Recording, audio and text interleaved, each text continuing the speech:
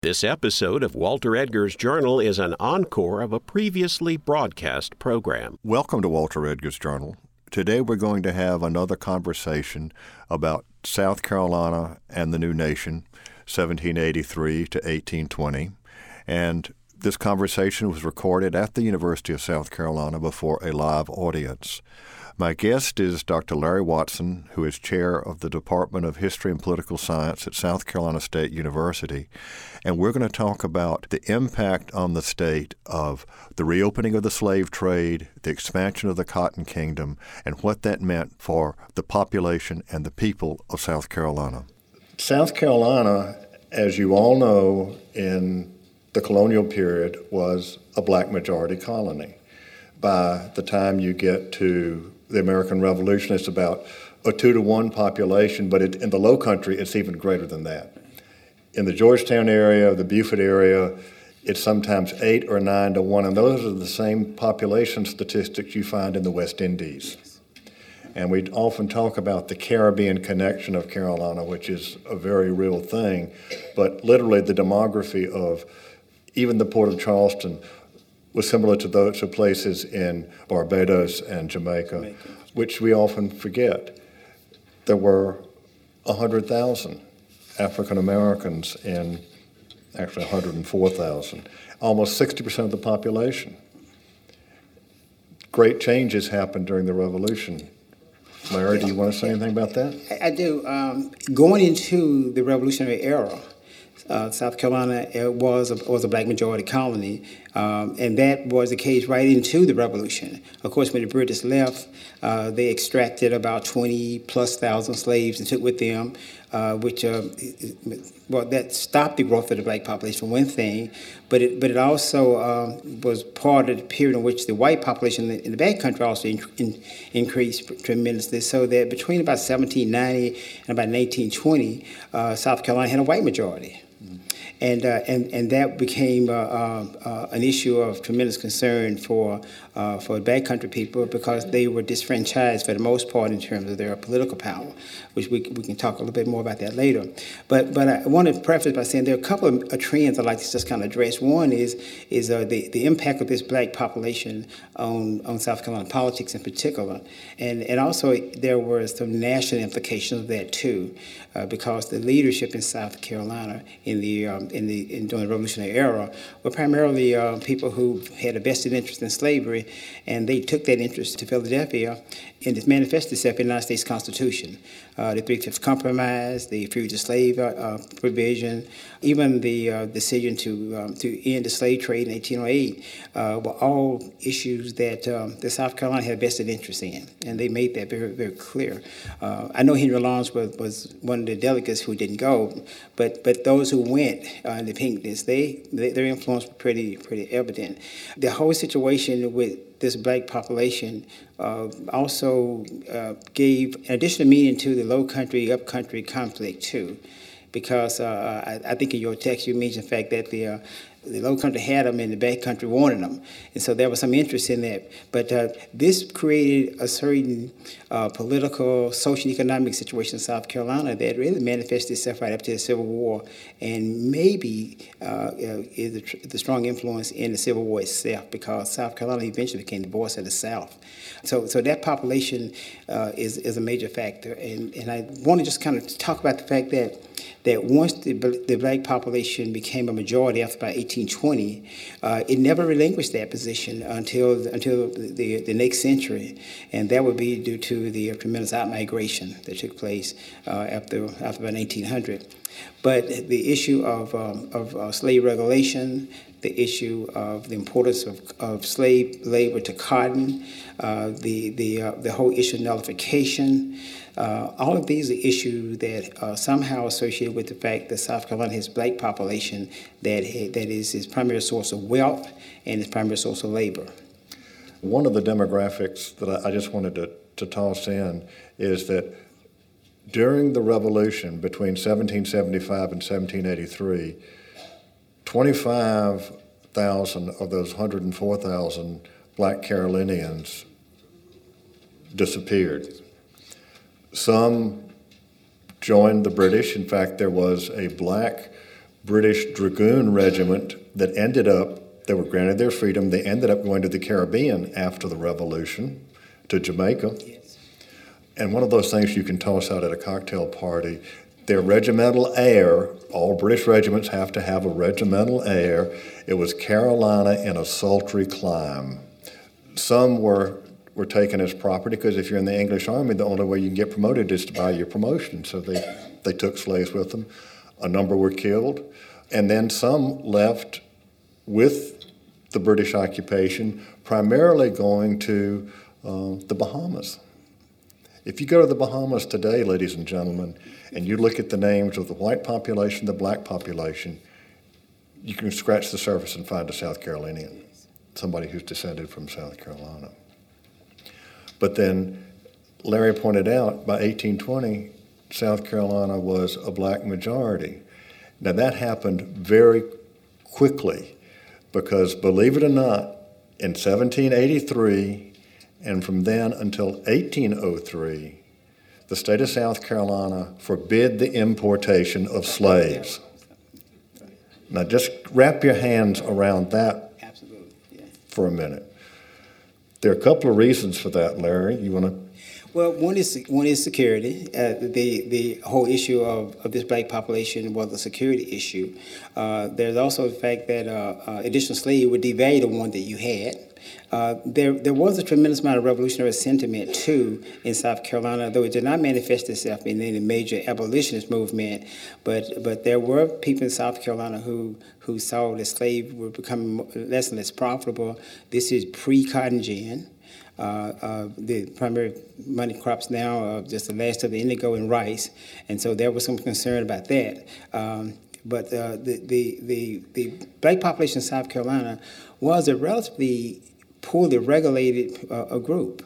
If you look at the grand jury presentments from the 1730s right up into the 1800s, you see a tremendous amount of concern on the part of South Carolinians on this issue of control. The grand jury, incidentally, with this body that was charged with being watchdog on society and to make the law enforcement people aware, and legislators, whoever they were, make them aware of what those issues were and do something about them. So they were presented by the grand jury, and they were called grievances, and they all spoke to various issues of society. Now, I'm only dealing with the one that's dealing with the black population, but there are several hundred of these, and they deal with all aspects of society. But look at take for example this particular one, and I like this particular one because it takes us out of Charleston. For the most part, during the pre-revolutionary period, the courts met in Charleston, and we tend to think everything was in the Low Country. But after we create these additional districts, then we have courts in outlying districts, and they too had grand juries. Now here's one that's 1799, for instance. This is Georgetown, so this would be Georgetown District. Okay. This is north of Charleston, which is a black majority district. So we present another grievance. The last concourse of Negroes and other slaves that come to Georgetown on the Sabbath from the neighboring plantations, under pretense of coming to places of worship, but are frequently guilty of riotous disorderly behavior in the streets of the said town, occasioned by their getting intoxicated at dram shops, to the great annoyance of the well-disposed and peaceful inhabitants of the said town. Now, there are a lot of these. Now, this is the 1790s, and there's some other thing going on internationally at this time. We're in the period of the Haitian Revolution, and Carolinians are concerned that sentiment, even the sentiment of the French Revolution, may creep into its slave population. And so we'll see the restriction on importation that would not only gear with controlling the local population, but also making certain that they did not come in contact with the revolutionary ideals that might lead to uprisings, of which we know Haitian, of course, was a successful revolution, but there would be some slave uprisings in the early national period, Prosser in Virginia, and of course in our time frame we'll get Denmark Vesey. And so the concern was that this population, which though in a minority when this particular grand jury presentment was given, is a significant population, and in certain areas, as Dr. Eggers indicated, they were in a majority. It's only in the back country that you don't see that. But from Beaufort to Charleston to Georgetown, in certain distance inland, you're talking about a black majority for the most part. And yes, the concern about the black majority certainly in the Low Country and the French Revolution. There were backcountry folk, white folk, who were wearing revolutionary cockades in their hats. Now, how did that information, that tricolor ribbon, get to the backcountry? Folks, it did. And that concerned the white minority in the Low Country. There was that fear, which is one reason in 1787 that they banned the external slave trade. Another was economic. I mentioned that those 25,000 slaves the labor force vanished. Well, guess what? As soon as the revolution was over, the war was over in 1783, all those rice planters decided we got to replace that labor force all at one time. They went head over heels into debt to English merchants. And then there was an economic collapse, and there were foreclosures everywhere. So they said, we've got to keep this temptation away from us. Now, cotton's beginning to go to the backcountry. They want to have a slave labor force. If the Low Country, which controls the General Assembly, closes the external slave trade, guess where they can sell any excess slave property at a higher price to the cotton farmers in the back country. The external slave trade, that means slaves coming directly from Africa, was closed in South Carolina from 1787 to 1803. Now, as Larry pointed out, in the Constitutional Convention, the slave trade was authorized until 1808, okay? Charles Cotesworth Pinckney of South Carolina was a member of the committee that came up with that compromise on the importation of slaves. But what this meant in terms of demography is between 1803 and 1808, 40,000 enslaved Africans were imported through the city of Charleston in that 5-year period. 40,000. And the site was Gadsden's Wharf. It's within spitting distance of the aquarium. So that is a huge number. It is. It truly is. And that would feed into the majority population that we would get by the 1820 census, that population.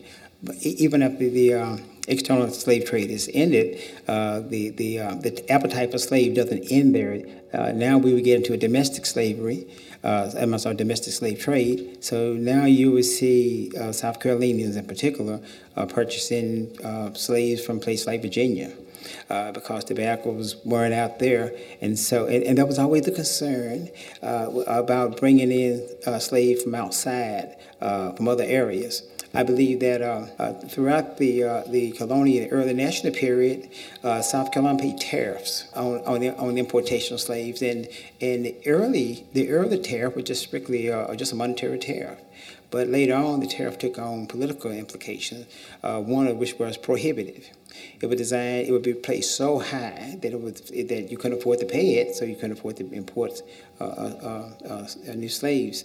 Of course, tariff always produced general revenue, but that wasn't the main issue at certain points. It was mainly to deter the appetite of planters to rush back into the slave business. It doesn't work, however, because once you can purchase slave on the domestic market, it will feed into that need. And I know we won't get beyond this period in this discussion, but this problem becomes even greater in the 1830s and 40s when you have this tremendous outmigration of people from South Carolina into the New South, and they're taking slaves with them.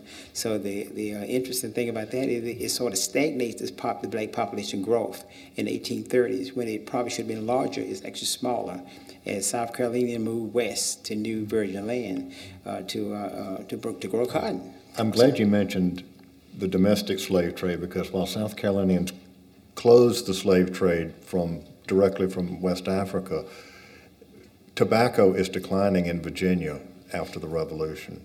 And so Virginia planters are selling their slaves to the Lower South, but particularly first to South Carolina, because they're declining at the same time cotton's taking off. See, it all goes back to economics.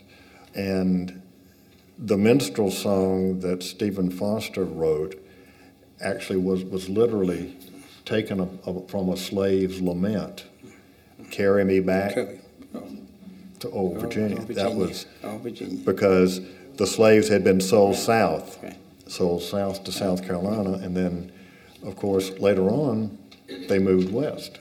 The whole issue of the outmigration of slaves also affected the white population as well. More than a few planters had, especially those men who had multiple sons, might fund that son to move to a western place. Wade Hampton wants to wind up with property. I believe he's in Louisiana, Mississippi, and he's not the only one. His son did at least. But that's the Carolina influence. And I've always maintained that part of the similarity between Mississippi and South Carolina is come from this time frame. I actually believe that. I know Alabama also has that influence. But this also, I think, speaks to the influence of slavery on the South in general.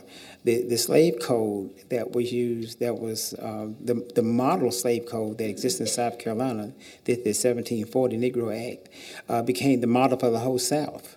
It's comprehensive. It deals with almost every aspect of the slave existence, from how many hours you can work him during the day to whether or not he should be clothed or not, to the kind of punishment he should get for doing certain things. And the punishment in the 1740 Act also is graduated so that you get one punishment if you commit that offense one time. You get another punishment if you do it a second time. And I'm making a point here. You get another punishment. You do that same thing 3 times. You get another punishment. You do that thing 4 times. You know what's going on here? That there is a tremendous amount of patience here in terms of not executing a slave. And the idea behind that is dead slaves don't work very well. So you need to keep them alive. And that was just for running away. And then there are gender-specific punishment for men and women, an idea how specific they were. So South Carolina slave codes were copied, at least certain parts of them were extracted by other states. So slavery in South Carolina, the system is extended westward as people copied the model because the model was reasonably well. And although I will confess that the model is from the West Indies, but South Carolina tweaked it and made it peculiar to their own state. So slavery in this period, the ideology of it, the whole conceptual framework of how it works, is a South Carolina model for the most part. Interesting, not a Virginia model, but a South Carolina model, and that would be the model that would wind up in the New South, in Mississippi and Alabama and places like that over time. The only problem with this law is that it was very, very loosely enforced. And I suppose that loose enforcement is due to a couple of things. One is the practical, just by couldn't enforce it, you don't have the manpower to do it. And 2, if you allow for a certain amount of freedom underneath the bar of slavery, you probably will encounter fewer resistance. Well, Larry, the transfer of the model, and there are a couple of things you mentioned I'd like to talk about a little bit more. First of all, the question on executing a slave, killing a slave. There were penalties for that, but not to the owner. Now, just for example, if Fritz sitting there in the back row got into an altercation and I'm a slave owner, any damage he does to my slave, he's got to pay me. Now, conversely, that same slave, if I get irritated and whip him, even to death, there's no legal penalty. But I've also just lost a capital investment. They said, now understand the difference. I mean, if somebody does something to your property, they're injuring yours. But if you do it yourself, if you're stupid enough to do that, then that is your loss. That's all written into the slave code. That's all the slave code. And it speaks to the whole idea of property. Slaves are considered property, and a slave is my property, and what I do to my property, the law doesn't really mind, but the external damage to my property is something that I can punish one for. Between 1760 and about 1800, there are many cases you can extract from the Journal of the Commonwealth, from the General Court records of court cases in which someone brought a suit against someone else for damage to their slave. There are cases where a person is charged with damaging someone, a slave. And of course, there is a specific penalty for that. So there is the idea of being charged with that offense, and then the next stage of being tried for that offense. And then a decision is made, and let's assume in this case that the decision is guilty. Now there must be a penalty. So it's the judicial system working as it should. Charges, trying, decision, and then punishment based on that. So we can look at the numbers and see, for discussion purposes, there are 10 cases where someone was charged with killing a slave. And there were 10 trials that ensued, and there were 5 convictions. And then there would be 3 sentences of death for that. Now, the next part about this scenario is you have to carry out the sentence. And so we will see in some cases where the person will be pardoned, but there are at least a couple of cases where the person was actually executed for violating that law. The other issue about slavery property gets into the public venue, and that is, what do you do about slaves who are a threat to the general welfare?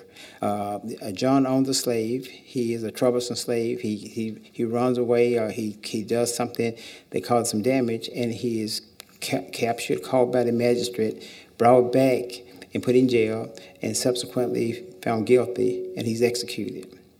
Out of the public treasury, there was a fund that was set aside to pay owners for slaves who were executed under slave law, another compensation of owners for loss of property. And so there are quite a few of those in the records. Now, there's the irony. If the state takes your property, yes, executes your slave, as, for example, happened during the Vesey yes. Conspiracy, then the state owes you money. It's as they like to say in reporting the news, it's a complicated story. Yeah. Yeah. And it's one that, quite frankly, people have never paid a lot of attention to. There's been the general picture in the history books, and of course the general picture certainly in the movies. But it was a far more complicated story, particularly when you get down to the legal issues. Yes. And the other thing that happened with cotton, and I want to talk to you a little bit more about that, is in the rice culture in South Carolina, there was a very interesting management of slaves through the task system. The task system, yeah. We didn't talk about this last week, but the task system developed in the rice planting areas where a slave was assigned a particular task for a day based upon his or her age and ability. And when that task was finished, if he finished it early, then the rest of the day was his. Right. It was basically a rudimentary contract between the slave owner and the slave. And although not written into law, the strong tradition was, okay, you've got a particular slave who is always finishing early, well, then you up the ante. Yes. That tended not to happen Right. because it was a labor management issue, and it was an effort certainly in a heavily black majority area to keep the enslaved labor force as happy as possible. But that model didn't come with the cotton fields. No. The cotton it has a different kind of labor intensity. Rice is a slow process. You've got the flood and the reflood, and it just takes more. And it's very difficult to oversee rice production on a daily basis. But cotton, on the other hand, once the land obviously has to be cleared, the seeds have to be planted, the crop has to be thinned and nurtured, and then the cotton goes through a growth period, and then during the hot months of the summer, of course, the bolls heat up and they pop open. You got this beautiful white cotton, and so it has to be picked in a relatively short time. And the bolls don't all open at the same time. I'm not sure how many of you guys ever picked cotton before, but it's a process, and you can pick a cotton field several times before it's found to exhaust itself. So you really need control of that process so that people will tend to the task of picking the cotton. Cotton has to be picked, and then it has to be ginned. The seeds make it useless until you deseed it, which is why the cotton gin was so important to this process, because the cotton gin literally stripped the seeds out of the fiber and made it easier to produce more in terms of quantity. So cotton it needs this supervision where someone is constantly prodding the workers to maximize the amount of cotton that they pick, and so this becomes a more of a supervisory type job than rice, where you basically leave the enslaved person to himself and know that they will manage it on their own. So that's one of the problem with cotton, and you're producing these big fields. And labor is pretty much out of sight unless you are managing it. So you need overseers, you need drivers to approximate. Let's explain what a driver is. A driver is typically another slave, another black person, who is, for various reasons, or personality or good standing with the master, would be given the role of ensuring that the other slaves are working in a more deliberate manner. Overseers, of course, are over drivers. Some plantations didn't have overseers; they just had drivers. It's another level of management, so to speak. So the size of a plantation would determine number, and location might determine the type of drivers you have. Historically, when you look at the WPA slave narratives, and these are the WPA slave narratives, or actual interviews of former slaves that were recorded in the late 1920s, early 1930s. And so these are people who were actually former slaves, and they were interviewed by the WPA, and they asked them, what were your experience like as a slave? There's a whole series of questions they asked them in this project. And one thing they asked them was about their experience on plantations when it came to management. And almost consistently, when they talk about the slave drivers, they said that they were the worst ones. They were very harsh. They were meaner than the white overseers in some cases. And now this is there are variations of this, but the fact of the matter is, quite a few of them had nothing really good to say about the slave drivers. And not that they say anything good about the white overseers, but they definitely rarely ever say anything good about the slave drivers, because I suppose, I'm not a psychologist, but I suppose that from a psychological standpoint, a slave driver would argue that if I can make the slave work harder, then I look better in the eyes of the master, so therefore they tend to be harder. Well, and another thing, you mentioned the size of the plantation. By law, you were not supposed to have a plantation without an adult white male present. In the Low Country, that was violated constantly, because the ideal rice plantation size, although later there were larger ones, was about 30. You had about 30 slaves working a particular property. When you come to cotton, you have gang labor. You're awakened to the bell. You go to the fields. There is a break at a certain time for more or less hoe cake and what have you. Literally, that's it, midday meal and water, and then you work till sunset. But during cotton picking season, you worked as long as you possibly could see. The funny thing about it is, if you've seen the movie, what's this movie? Django, the Django movie. It came out a couple years back, and there's a segment in there where the overseer is complimenting one of his slaves for picking 500 pounds of cotton. Well, that's not going to happen. It's just not going to happen. You're not going to pick 500 pounds of cotton in a day's time. I would argue that if you do 200, you're done extremely well. More like 150 to 200 on a good day, because this is an intense thing of pulling the cotton out of this bowl and tucking it in some kind of container, and then having to do that all day. But I find it interesting. You mentioned about the overseers. One of the and this is 1794. This particular presentment, South Carolina law, I believe, required that you have at least one white person on a plantation for every 10 slaves, something like that. But here's a 1794 presentment that says, we present the grievance that the law for having an overseer on each settler plantation is not thoroughly attended to.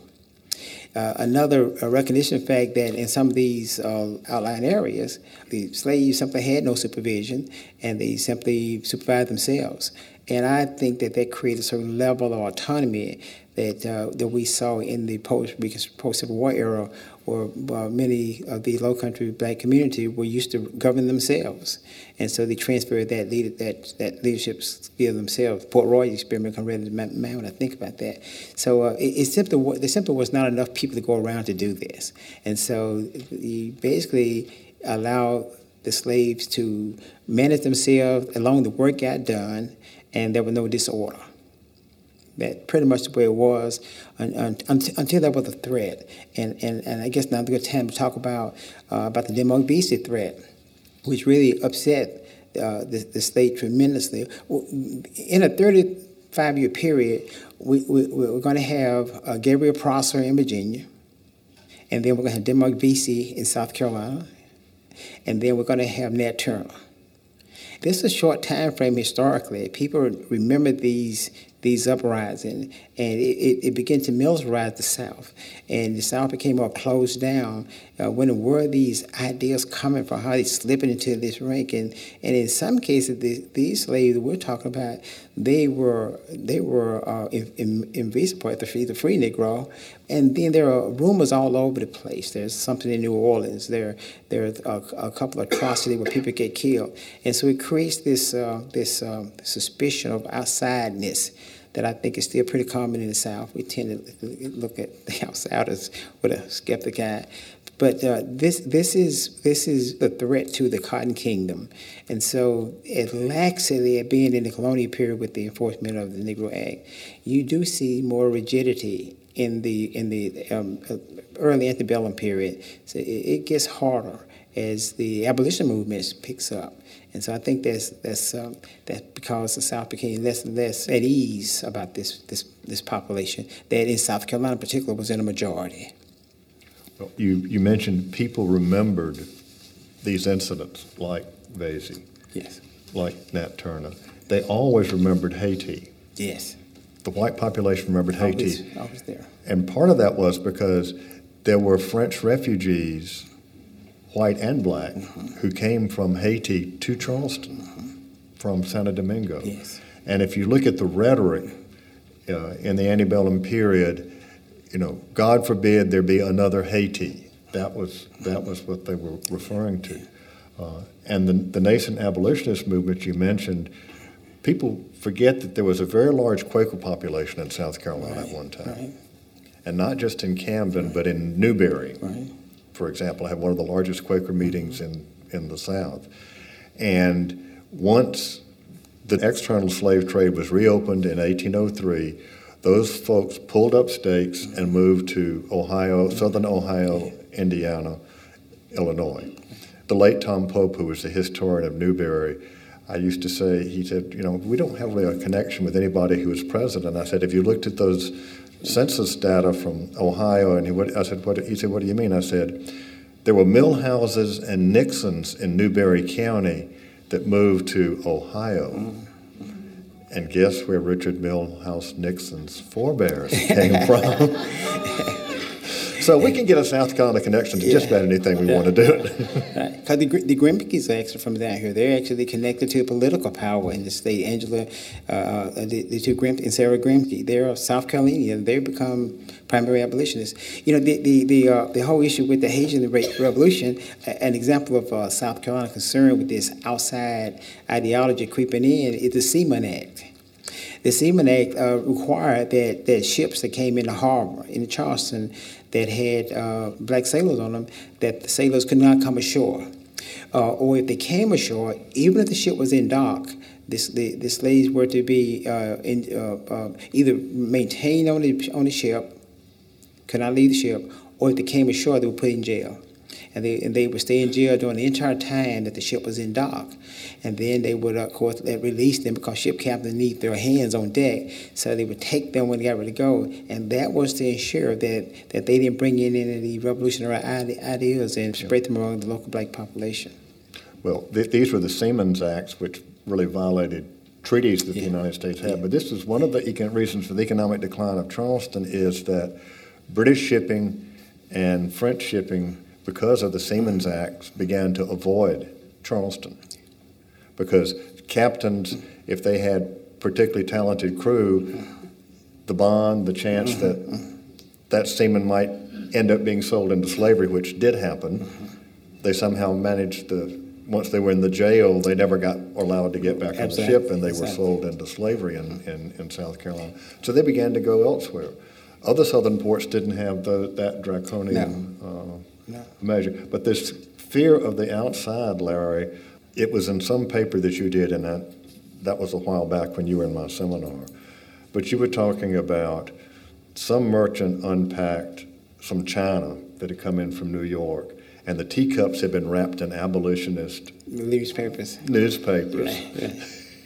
And this got everybody really upset because guess who was unwrapping the teacups? The slaves. Yeah. Well, it was illegal to teach a slave to read and write. That was the case. But there was an underground process where some of them learned that. Numbers vary as to how widespread that was, but certainly some of them could. Demar Visa could read, and there were the free Negro population. Another group we haven't talked a lot about is the free Negro population, which is only about 1,800 during the first census. But by the time we get there to the Civil War, it's about almost 10,000 in South Carolina. They had schools. They had ways in which they provided some education to themselves. They had mutual benefit societies. Interesting, they had literary society. You got to be able to read to be a member of a literary society. So now are these things sanctioned? No. After Demar Visa's uprising, then the state sort of clamped down on those schools, shut down some of them, shut down some of the churches that were involved in it too. But that didn't suppress it. It didn't extinguish it. They still existed. So that by the time we get to the Civil War and beyond, there's a significantly large number of free African Americans in South Carolina who are very, very well, who can read and write very well, and they would be the seed of that next generation. So yeah, illegally, yes, but it was happening because you can't stamp something like that out, even if you force it to become more discreet. You just can't do it. Well, again, the remembrance, because the state made it increasingly difficult. We talked about a slave being property, and it was not uncommon, certainly in the colonial period and even right after the Revolution, that an owner would outright manumit or free a slave while he was alive. More frequently, it was in a will, but then the state began to forbid that. Yes. And so you've got a state where property is important, they're telling you what you can and cannot do with your property. Right. Okay? Remember, this is a conservative state, but they're telling someone what you can and cannot do with your property. So white South Carolinians who wanted to they began to get around the law. Somebody would be technically a slave, but they would be assigned a guardian. A guardian. Mm-hmm. So the free people of color in Charleston, that community really began to grow until, as you mentioned, then there was concern about it, and by 1850, if you were a free person of color and you left South Carolina, you could not come back home. And a couple, at least one good example of that is Jehu Jones from Charleston. He was a free Negro, free black, who actually purchased his freedom. He was a tailor, I believe. He was a tailor. He worked. His owner allowed him to keep part of his earnings. And eventually he accumulated, and I can see this number in my mind, 100 pounds sterling, and he bought himself from his owner. And as a result of that, he was able to keep all of his earnings. He wound up with several pieces of property in Charleston. He had a house and some rental property, had some property over Mount Pleasant. He eventually wound up with a couple of slaves of his own, because he was a black slave owner eventually. His wife, who had been married to been in a previous relationship, had a daughter. And the daughter went to New York. And so naturally, the mother went to visit the daughter in New York. And under the provision of the law that we just made reference to, she couldn't come back because the daughter couldn't come back. And so Jehu Jones wanted to see his wife. So he petitioned the state to allow him to go to New York, visit his wife, and come back. They weren't coming back, but he wanted to come back himself because he has property, he has some means down here. In order to do this, he went to his guardian. I won't try to think of the name, but offhand, his guardian then got the signatures of some of those prominent men in the legislature to vouch for him, and even the governor. And so they agreed to allow Jones to go to New York, visit with his wife, and come back. And he was one of those free African Americans in lower country in Charleston, and he was part of a developing black middle class of Charleston, so-called Brown Fellow Society. He was a member of that group. So blacks did have guardians, and the law required that all free Negroes have to have guardians. And so you didn't go to authority on your own; you need someone to vouch for you. Another interesting thing, I have this somewhere at my house. I don't know where it is, but I was at one of these great little shops that exist in Charleston, and I found a Negro badge, free Negro badge. It's a little small thing, about that big. It got a little hole in it. You can put a piece of leather through it, and you wear it around your neck. It's number 23 to think about it. And free Negroes have to have papers on them all the time. Well, they should have them on them all the time. And the papers would be a physical description of what they look like. Because as I tell my students, if a guy that's 6'9" walk with me and beat me up and take my papers, he's probably going to get them. So the only thing that's going to save me is that someone who sees him with my paper look at the description on the paper and look at him, and they say, "Oh, this can't be Watson because this guy's 6'9". So these records were kept at the courthouse as well. So you need a guardian, because if you ever find yourself in a situation, someone's got to take up that responsibility to vouch for you. This part of the existence of the free Negro population that became more and more difficult as we moved into the late antebellum period, and the abolitionist movement began to take on more fervor, but just become more and more of an issue. John Hope Franklin called them quasi-free Negroes. He said they're not really free, but they're not slaves, and so their condition just slightly better than a slave, and yet it's not as good as being free, and that's where they were. It's an interesting group that developed in South Carolina, but also in the South. The majority of all free Negroes during the antebellum period lived in the South. On the eve of the Civil War, there were almost 500,000 free Negroes in the United States. 500,000. And 237,000 of those free Negroes lived in the North, which meant that the majority of them lived in the South. Virginia had the largest population, I believe, and South Carolina population is probably third or fourth. Louisiana had the largest free Negro population. And they're in the South, and they're interspersed in the community, but mostly they live in the urban areas where they can find work. It is a complicated story. It's an interesting story. And you had mentioned earlier that South Carolina became the model for the lower South. And in the period just that we're covering from the end of the Revolution to 1820 in South Carolina, and this includes the entire state now, not just the Low Country. In 1800, 25% of the families in South Carolina were slave-owning families. By 1820, it was 40% slave-owning families. The difference is cotton. Cotton. So, Larry, let's kind of wind up here, and then we'll take some questions from the audience. Any last comments you would like to make? Well, given the nature of slavery in South Carolina, I think John C. Calhoun probably spoke for everyone when he wrote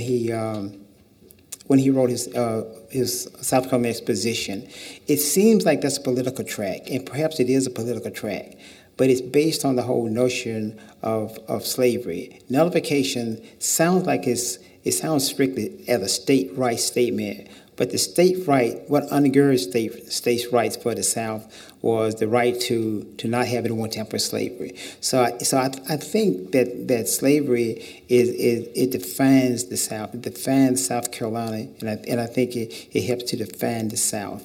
And So we can't understate the importance of slavery to this period, because as this black population grew and dependency on slave labor grew, it colored all aspects of Southern society.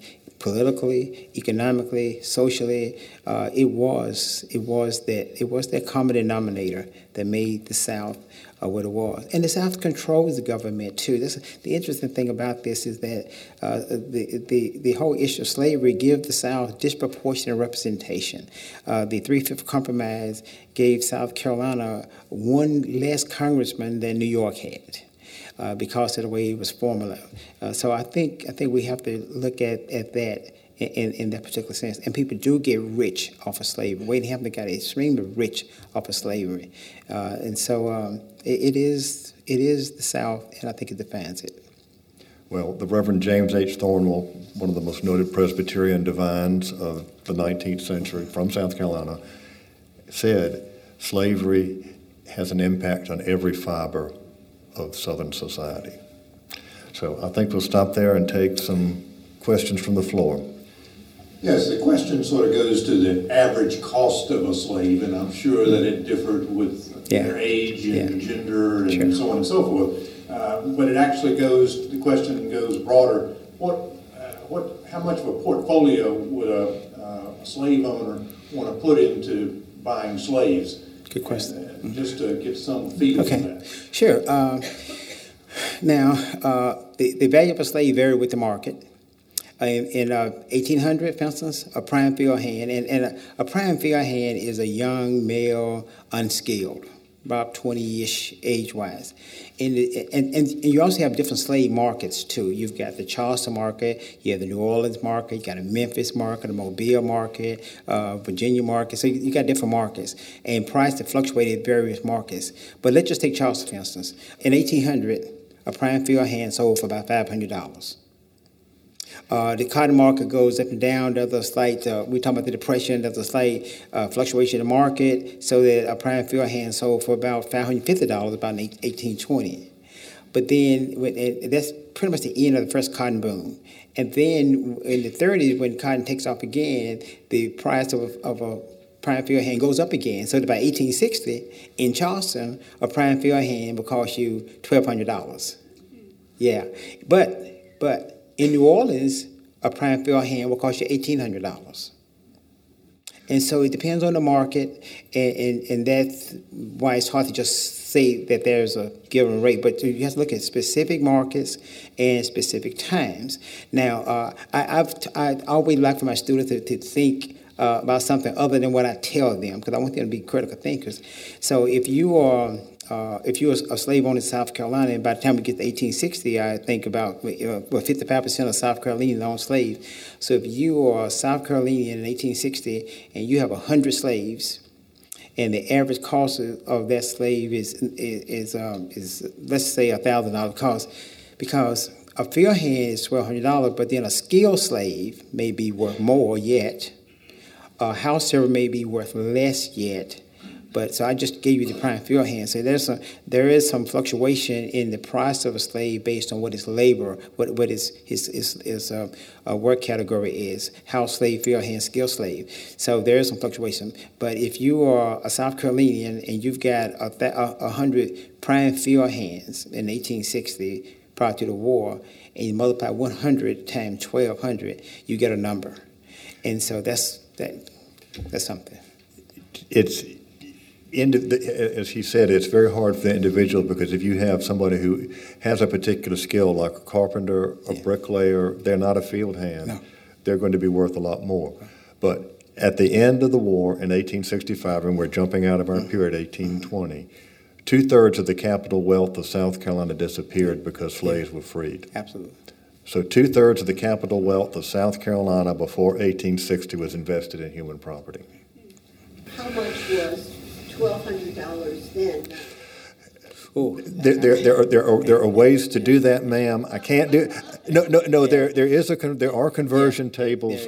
You can go on the internet. And actually, in my history, I did. You do. I did, but yeah, those are 1996 values. Right. So but yeah, there are ways to do that. I think Dr. Kiklana said last week, think in terms of not a minivan, but a Chevrolet or a Ford, about $40,000, something like that. Okay, the statistics. In the Senate, by the time you get to 1860, 36 out of 46 election districts are black majority districts in South Carolina. And in terms of members of the House, by the time you get to 1860, it's 93 to 31, 124, we still have them, represented black majority districts. And they were the richest districts in the state, too. That's where the wealth was. Yeah, and those districts that were white majority, except for Oconee and Greenville counties, were very close to being black. Yeah. Places like York were very close to being black majority. Yes. Okay. Dr. Larry Watson, I want to thank you for being with us here tonight, and thank you all. Thank you.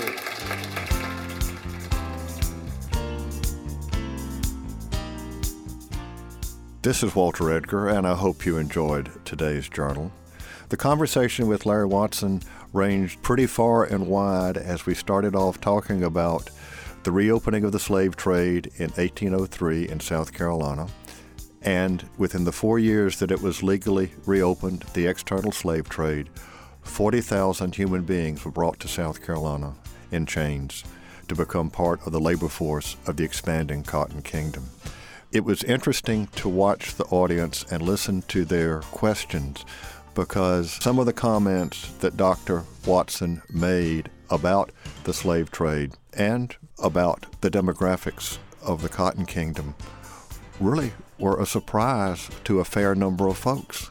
But that's what Conversations on South Carolina History and Walter Edgar's Journal are all about. The views and opinions expressed on Walter Edgar's Journal are not necessarily those of Join South me next Carolina week for more Public Radio. of The Journal.